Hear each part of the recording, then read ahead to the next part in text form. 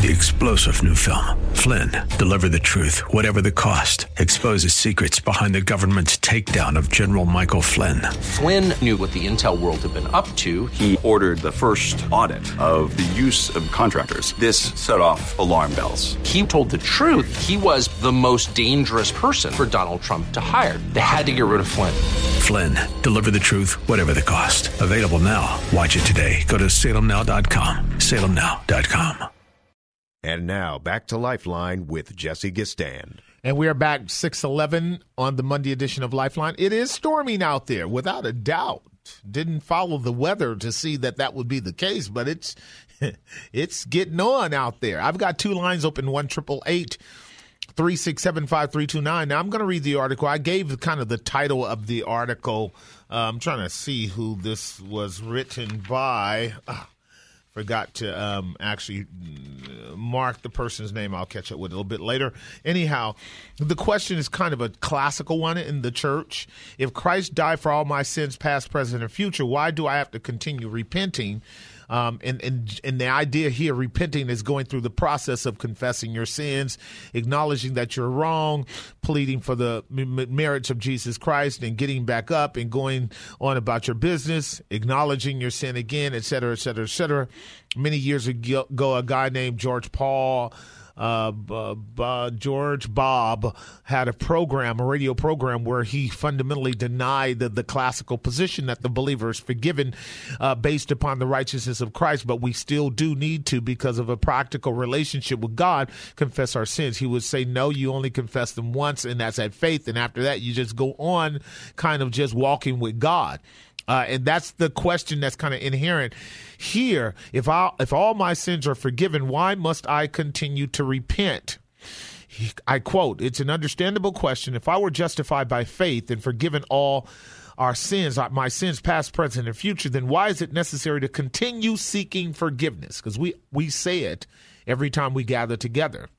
I do. I've been teaching it for years, and my argument for that is because we are simultaneously sinful and righteous at the same time, and our relationship with the Father through his Son and by his Spirit matters.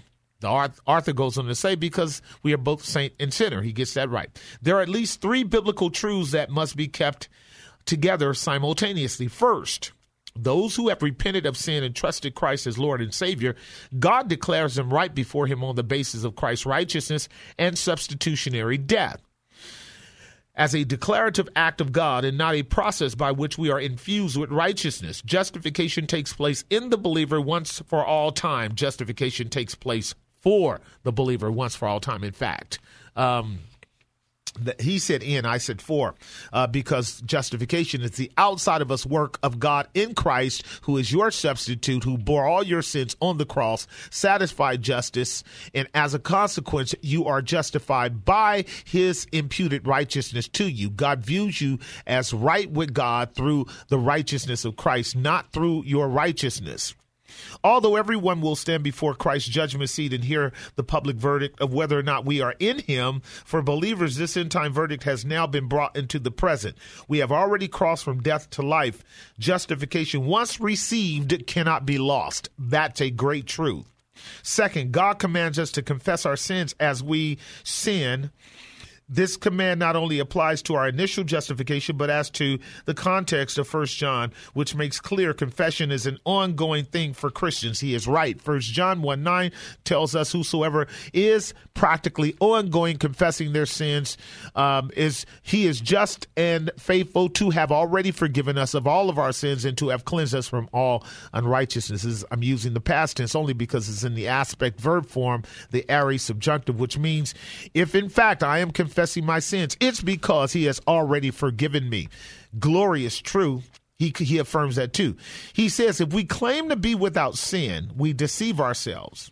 If we claim we have not sinned, we make him out to be a liar. But if we confess our sins, he is faithful and just and will forgive us our sins. The guy is quoting again 1 John.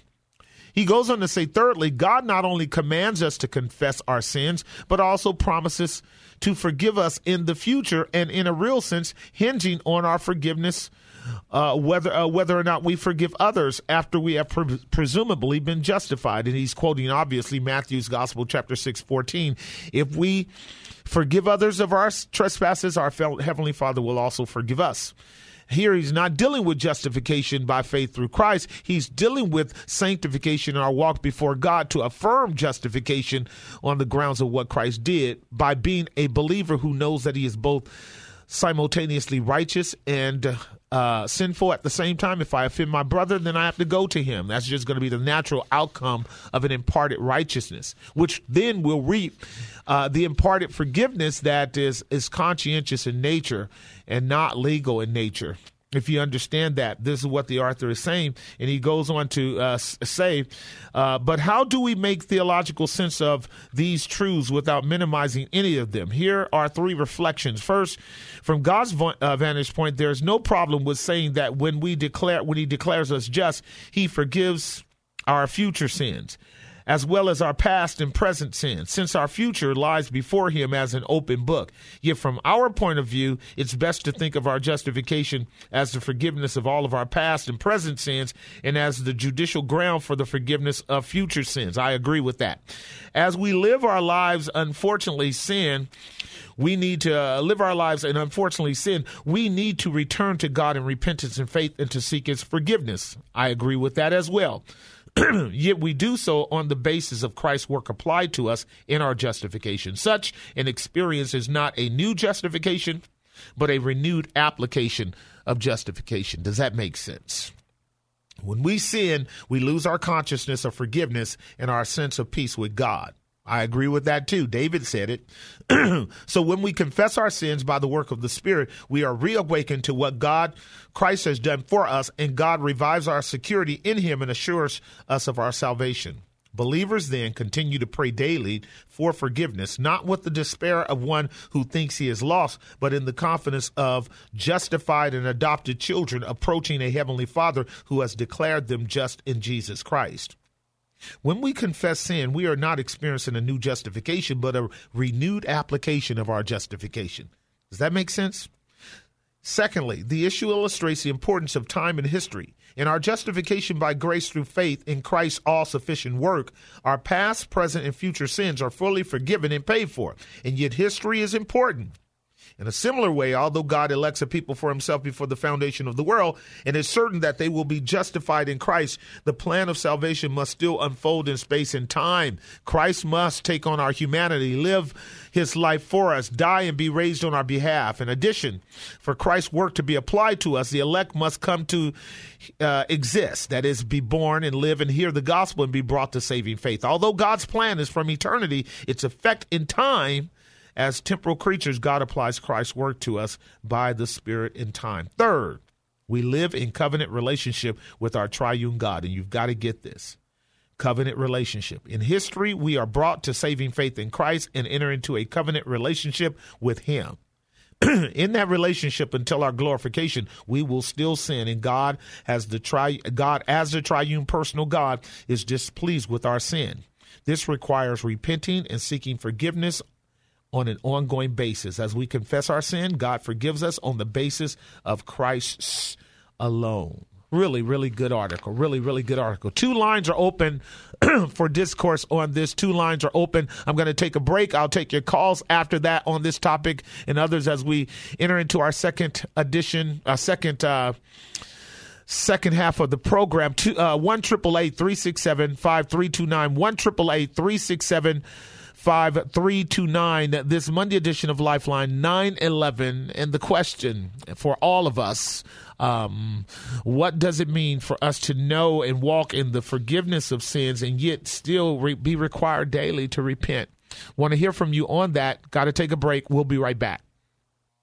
And now, back to Lifeline with Jesse Gistand. And we are back. The time is 6:22 on the Monday edition of Lifeline. 2 lines open, 1-888-367-5329, 1-888-367-5329. We are considering the question, if all my sins are forgiven, if we accept the premise of that from Scripture, why must I continue to repent? As we're working through what God has done for us and What is God doing in us? I've got two lines open, 1-888-367-5329. Let's go to line number one and talk with Randolph in Castro Valley. Randolph, what's your observation, our comments on this topic?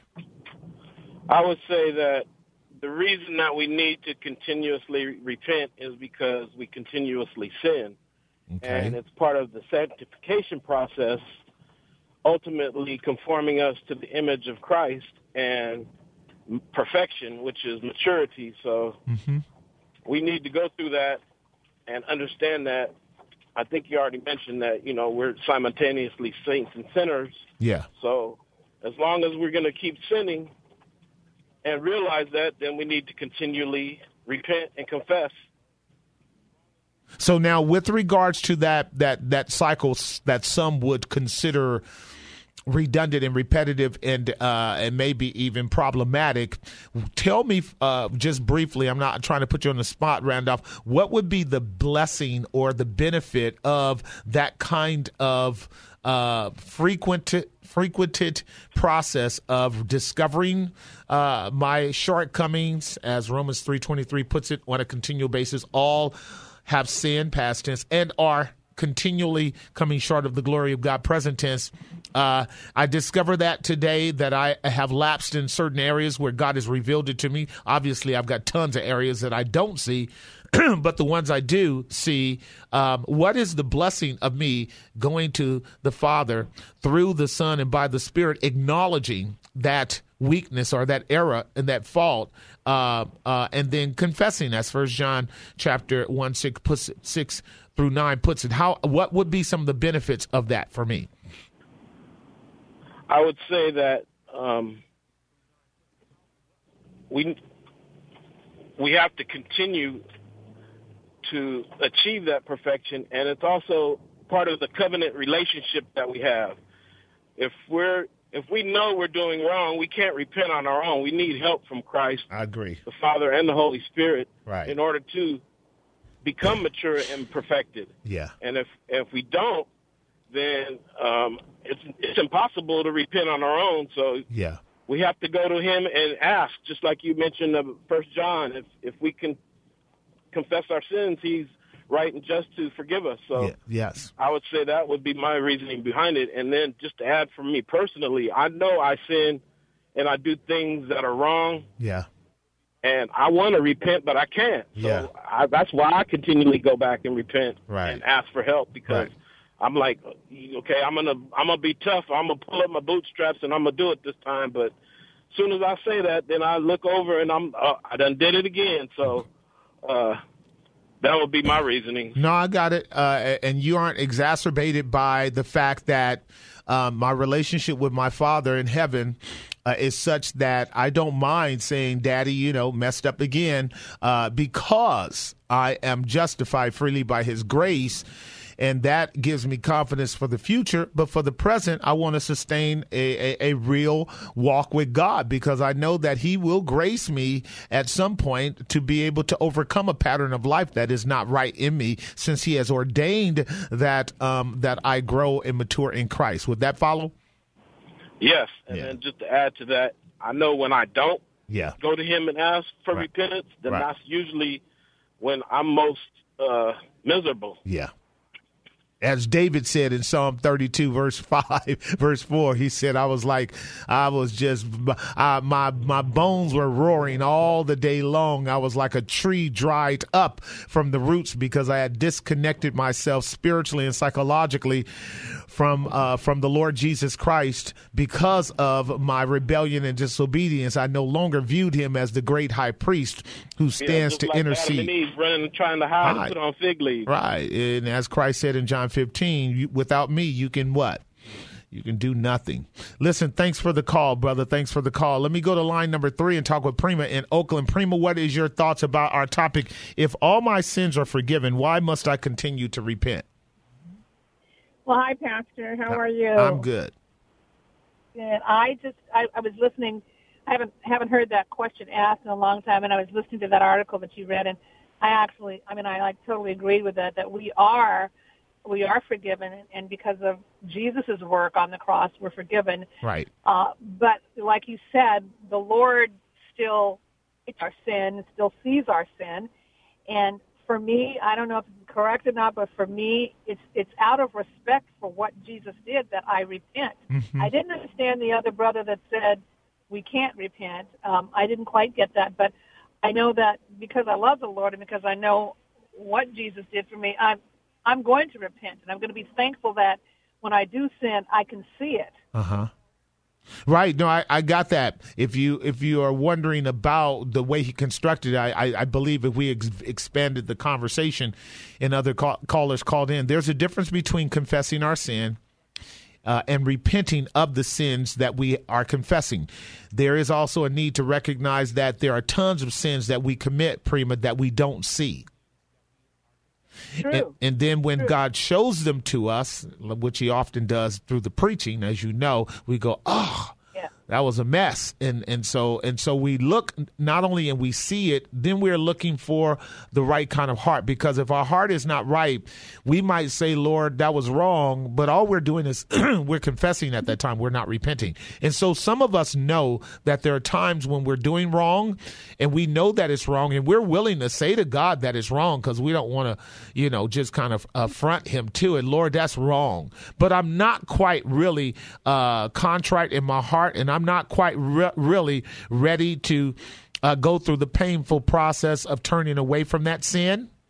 And that's where Craig was speaking about needing grace. He's absolutely right. The Bible says that God has to grant us repentance unto life, that God has to grace us to repent several places. Psalm 80, 2 Timothy chapter 2, verse 24. And we recognize that God has to come along and give us the grace to turn from a behavior pattern that is ungodly. And in doing so, when we do turn, we give him the glory for it. We do not presuppose that it was in our own strength that we did it, even though in some cases we will seem like we may be just walking away from something that we know is wrong. And we didn't say, Lord, help me walk away from this, but we should have, because he did help you walk away from it. So you got any other questions or observations, young lady? No. Thank you. That cleared up a lot for me. All right. Thank Blessings. you, yes. Before I go to break, almost at the break, let me say this about it, and then I'll just take your phone calls in general about topics that you might want to discuss between now and the end of the hour. So there are times when you and I find ourselves becoming abhorred about things that we discover are wrong. That really is the grace of God, too. Proverbs 4:18. I quote it a lot to our church. The path of the just is as a shining light that shines more and more into the perfect day. That means that God cuts the light on in areas of our life over time, progressively, when he sees fit that we need to grow in a certain area. And then at that time, he might take us through a process by which he only shows it to us in order for us to actually begin to work in a sincere relationship with him to overcome it. This is where we have lots of brothers and sisters with struggles that are so deeply intrinsic to their nature, such as addictions and other things, that it's a real battle. And they're calling on God to give them help, and they're calling on God to give them strength. And he's already done a work of moving them to recognize it. That's John 16:8.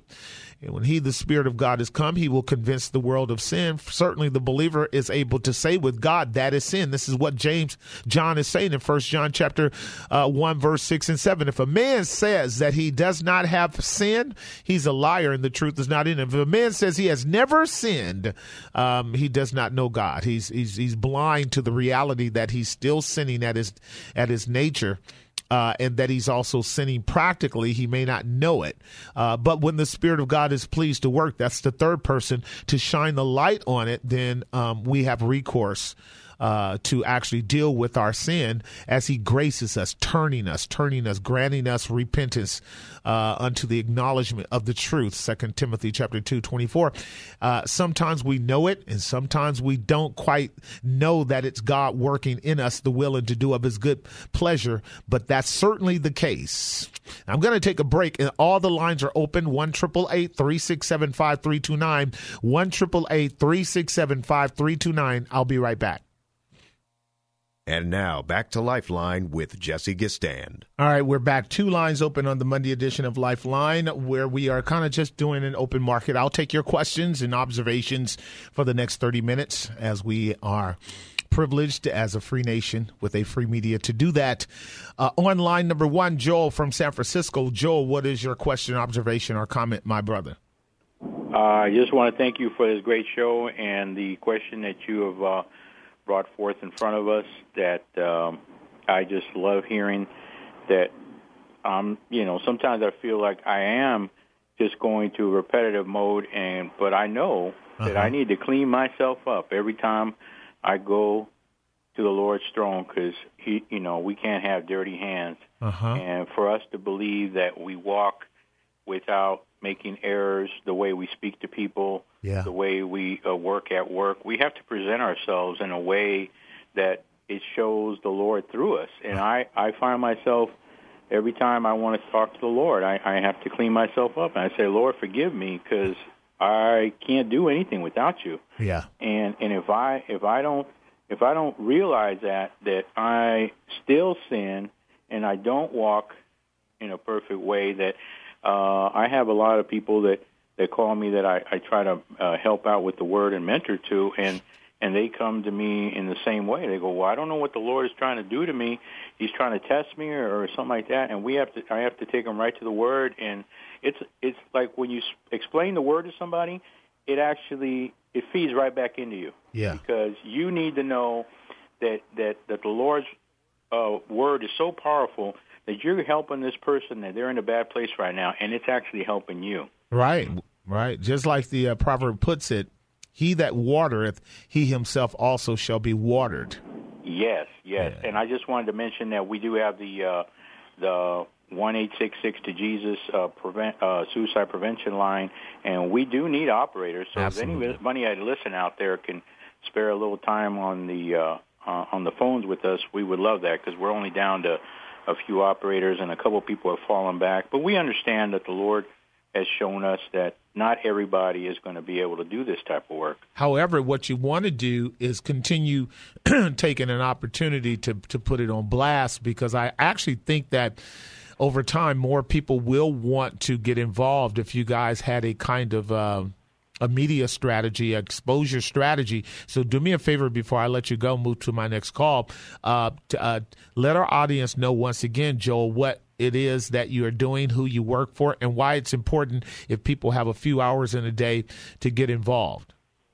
Well, we have a ministry that the Lord has done all through himself. He set us up on Google, and it's a prayer suicide prevention line. So we're willing to pray with you for whatever your needs are, but there's a lot of broken people out here that are ready to take their lives over, addiction or a relationship. And what we're there for is, for somebody to call and reach out, and we try to let the Lord help that person right there through his Spirit and through us praying for them. And he's doing it all. And when we went to go set it up, we had a lot of opposition with Google and everything else, but the Lord, he pushed through, and we have donators that donate the funds for the website and the phone number, and the Lord is just done miracles. And so we've been up since December, and he's already done a lot of great work in about 400 people. So the name of it would be what? It's Suicide Prevention Line. Suicide Prevention Line? Yeah, and it's on Google, and we're probably the top ad or number 2 ad, and we've been up since December, and we get a lot of prank calls from kids and stuff like that. That happens. Yeah, that's going to happen, but at the same time, we do help a lot of other people that are struggling with alcoholism and drugs. Yep. And lately we've been getting a lot of youngsters calling in saying they're cutting themselves, but the Lord they are. moves. And what's the number? The number is 1-866 to Jesus. Okay. That sounds easy. 1-866 to Jesus.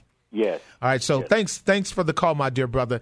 Listen, everyone out there, those of you who would be just listening because you don't have anything better to do, just take this number down, because you know what? There'll be occasion. Let's see if we can bless.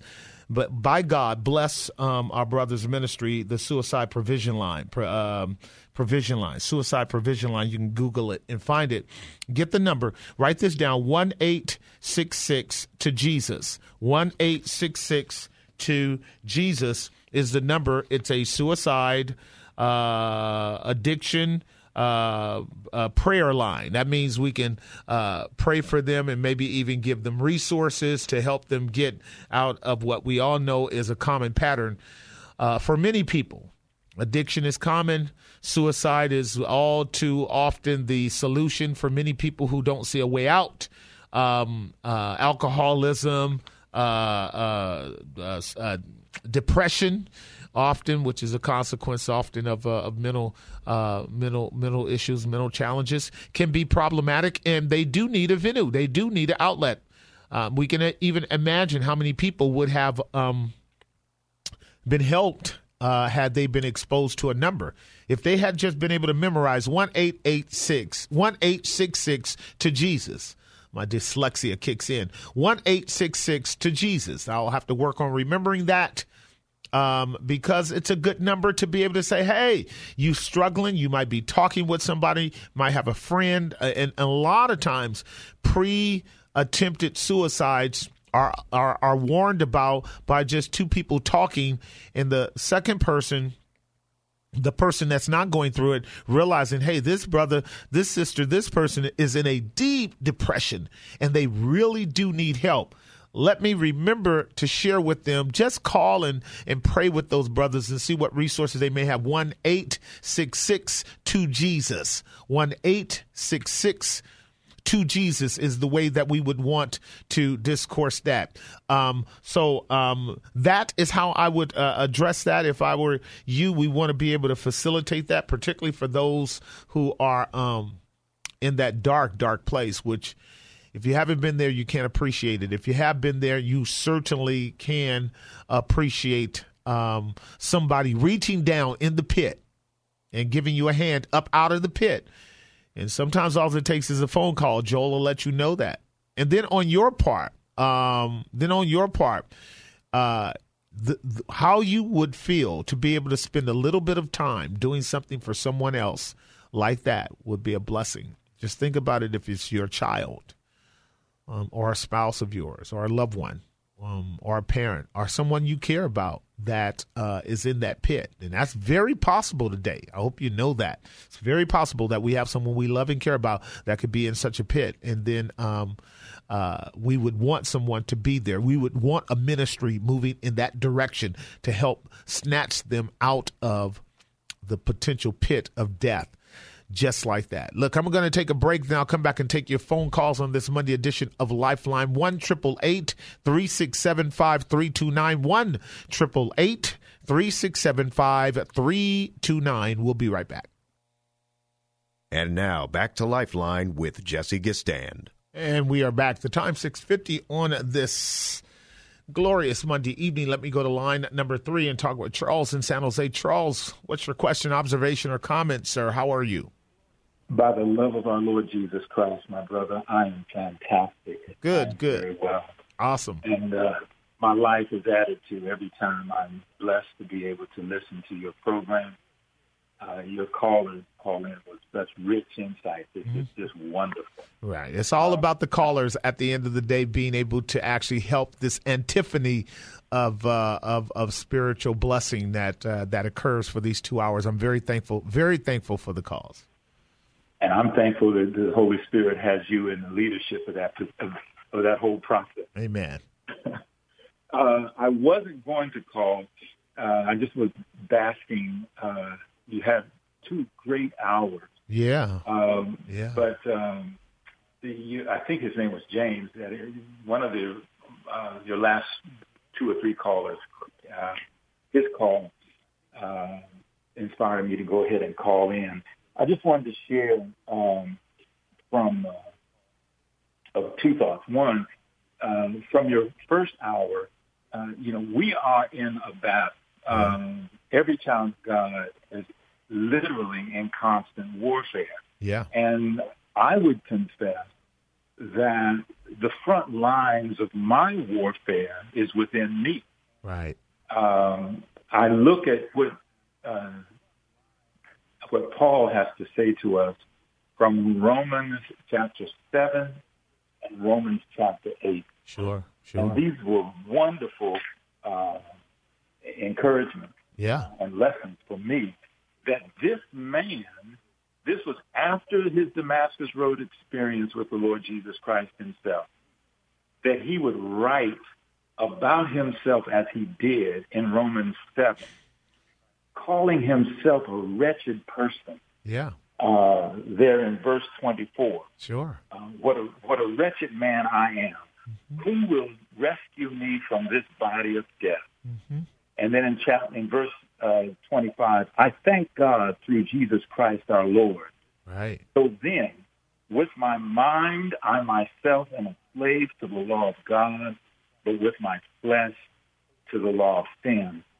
And then his wonderful triumphant in Christ Jesus, I say, his triumphant statement in Romans 8:1. There is now, therefore, no condemnation to those who are in Christ. Absolutely. So to your point about why should we confess, we're in a sense, if I can say it this way, we're validating all of God's words to us as we confess. Agreed. We aren't condemning ourselves. Some people think, well, I don't want to admit my sin because, that makes me a bad person. Well, guess what? That's exactly what Paul did. Right. And Paul was saved when he admitted his sin situation. Right. So I'm just calling in. I hope this doesn't confuse the topic, but I hope it adds texture to your topic. That there is now, therefore, no condemnation to those of us who are in Christ Jesus. So as we confess our sins continually, we are just validating God's word. No, I agree. That was what you're doing is extending beyond and affirming or echoing basically what I was trying to draw out of Craig's observation about the blessing of the cycle of relationship between us and God that exists while as yet we are simultaneously righteous and sinful at the same time. The expression in the Greek is homologeo. Depending on what verb form we use, logos is the word for word, and homo is the word for the same or to agree. And biblical confession is agreement with God, agreeing with God. And when that term is expanded further to the Old Testament, yada in the Old Testament, homologea in the New Testament, it means to express thoroughly and completely, even to the level of praise, full and total unqualified agreement with God about everything that God says about himself and us. And in so doing, you glorify God. So let me touch on that, and you can chime in as I kind of set that table, affirm what you're stating. When we actually have a clear and confident communion with the Father through the Son by the Spirit on the grounds of what Christ accomplished for us, and in a state of regeneration, renewal of heart, we can be free to talk to the Father completely and fully and openly about everything that he has shown us to be. This is the Abba Father expression in Romans chapter 8, verse 14, 15, and following, that we are called upon to do, to say yes to our Heavenly Father in agreement fully of all that he is and all that he has revealed to us that we are. And in the areas in which we fall short, we want to be able to confidently, assertively, humbly, and thoroughly agree with God that, yes, Father, I am righteous in Christ. I am sinful in myself. I am wretched in myself.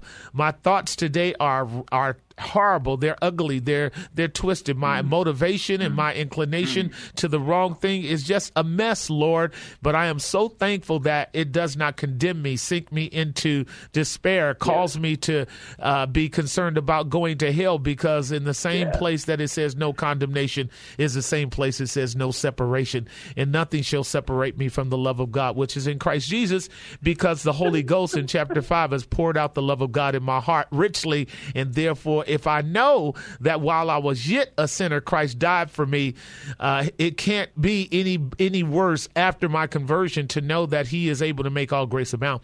And so all I'm doing with you is agreeing that the process of confession brings glory to God in this sense, that he wants us to be the kind of simultaneous righteous sinners that is leaving hope for the lost world out there who does not know our Father and the pardon of their sins. I'm laughing with joy. Sure. You just said, my brother. Sure. You are the Spirit of God in you is speaking so clearly. Father, forgive me. I had a thought, and I'm almost about to lose. Well, you might be a year or two older than me, maybe, or a year or two younger, and we all on that platform. I call that the runway out of here. Thoughts come and thoughts go, but if we hold on, they'll come back. And it just did. What I would say in closing is that everyone out there hearing us speak, it is a process. Yeah, exactly. It doesn't happen overnight. Agreed. It doesn't happen Peter had to go through a process of maturing before he went to Cornelius's house. That's right. It is a process, my brothers and sisters. Yeah. But the love of God, as Pastor Jesse just said, there is nothing that can separate us from the love of God, which is in Christ Jesus, our Lord. Absolutely. And it is a process. Be encouraged. God will finish the work that he's begun in every last one of us. There you go. That's the faith of God's elect talking right there. That's how it goes. Listen, please. Hey, blessings, brother. I got to shut it down now. Thanks for the call. That's a great way to wind it down. Let me say this in regards to that, because it's a beautiful truth. For the believer, confession is simply agreeing to render to God all the glory and not ourselves. It does not mean that we don't recognize that God is doing a wonderful thing in our life, and he is, if you're a child of God. But we don't have to put fig leaves on anymore. We have been clothed in the righteousness of God's Son, the Lord Jesus Christ, and we are sons and daughters of God by faith. And so by faith, we triumph in telling the truth about what we are and what we will be. Until next time, God bless you. Keep your eyes on the Savior. He's altogether lovely. Opinions expressed in the preceding program do not necessarily represent the views of the ownership, staff, or management of KFAX. Copyright Salem Media Group, all rights reserved. 3-star General Michael J. Flynn, head of the Pentagon Intelligence Agency, knew all the government's dirty secrets. He was one of the most respected generals in the military. Flynn knew what the intel world had been up to. He understood its funding. He ordered the first audit of the use of contractors. This set off alarm bells. The explosive new documentary, Flynn, Deliver the Truth, Whatever the Cost, uncovers the facts behind this scandal. Flynn told the truth. He was the most dangerous person for Donald Trump to hire. I find out the worst enemy that I'm going to face in my life is right here in America. They took my assessment and they wanted me to change it. And I was like, I'm not changing it. They had to get rid of Flynn. With in-depth interviews, archival footage, and never-before-seen personal records of the man behind the headlines. I just felt like I was drowning. Flynn, Deliver the Truth, Whatever the Cost. Available now. Watch it today. Go to salemnow.com. salemnow.com.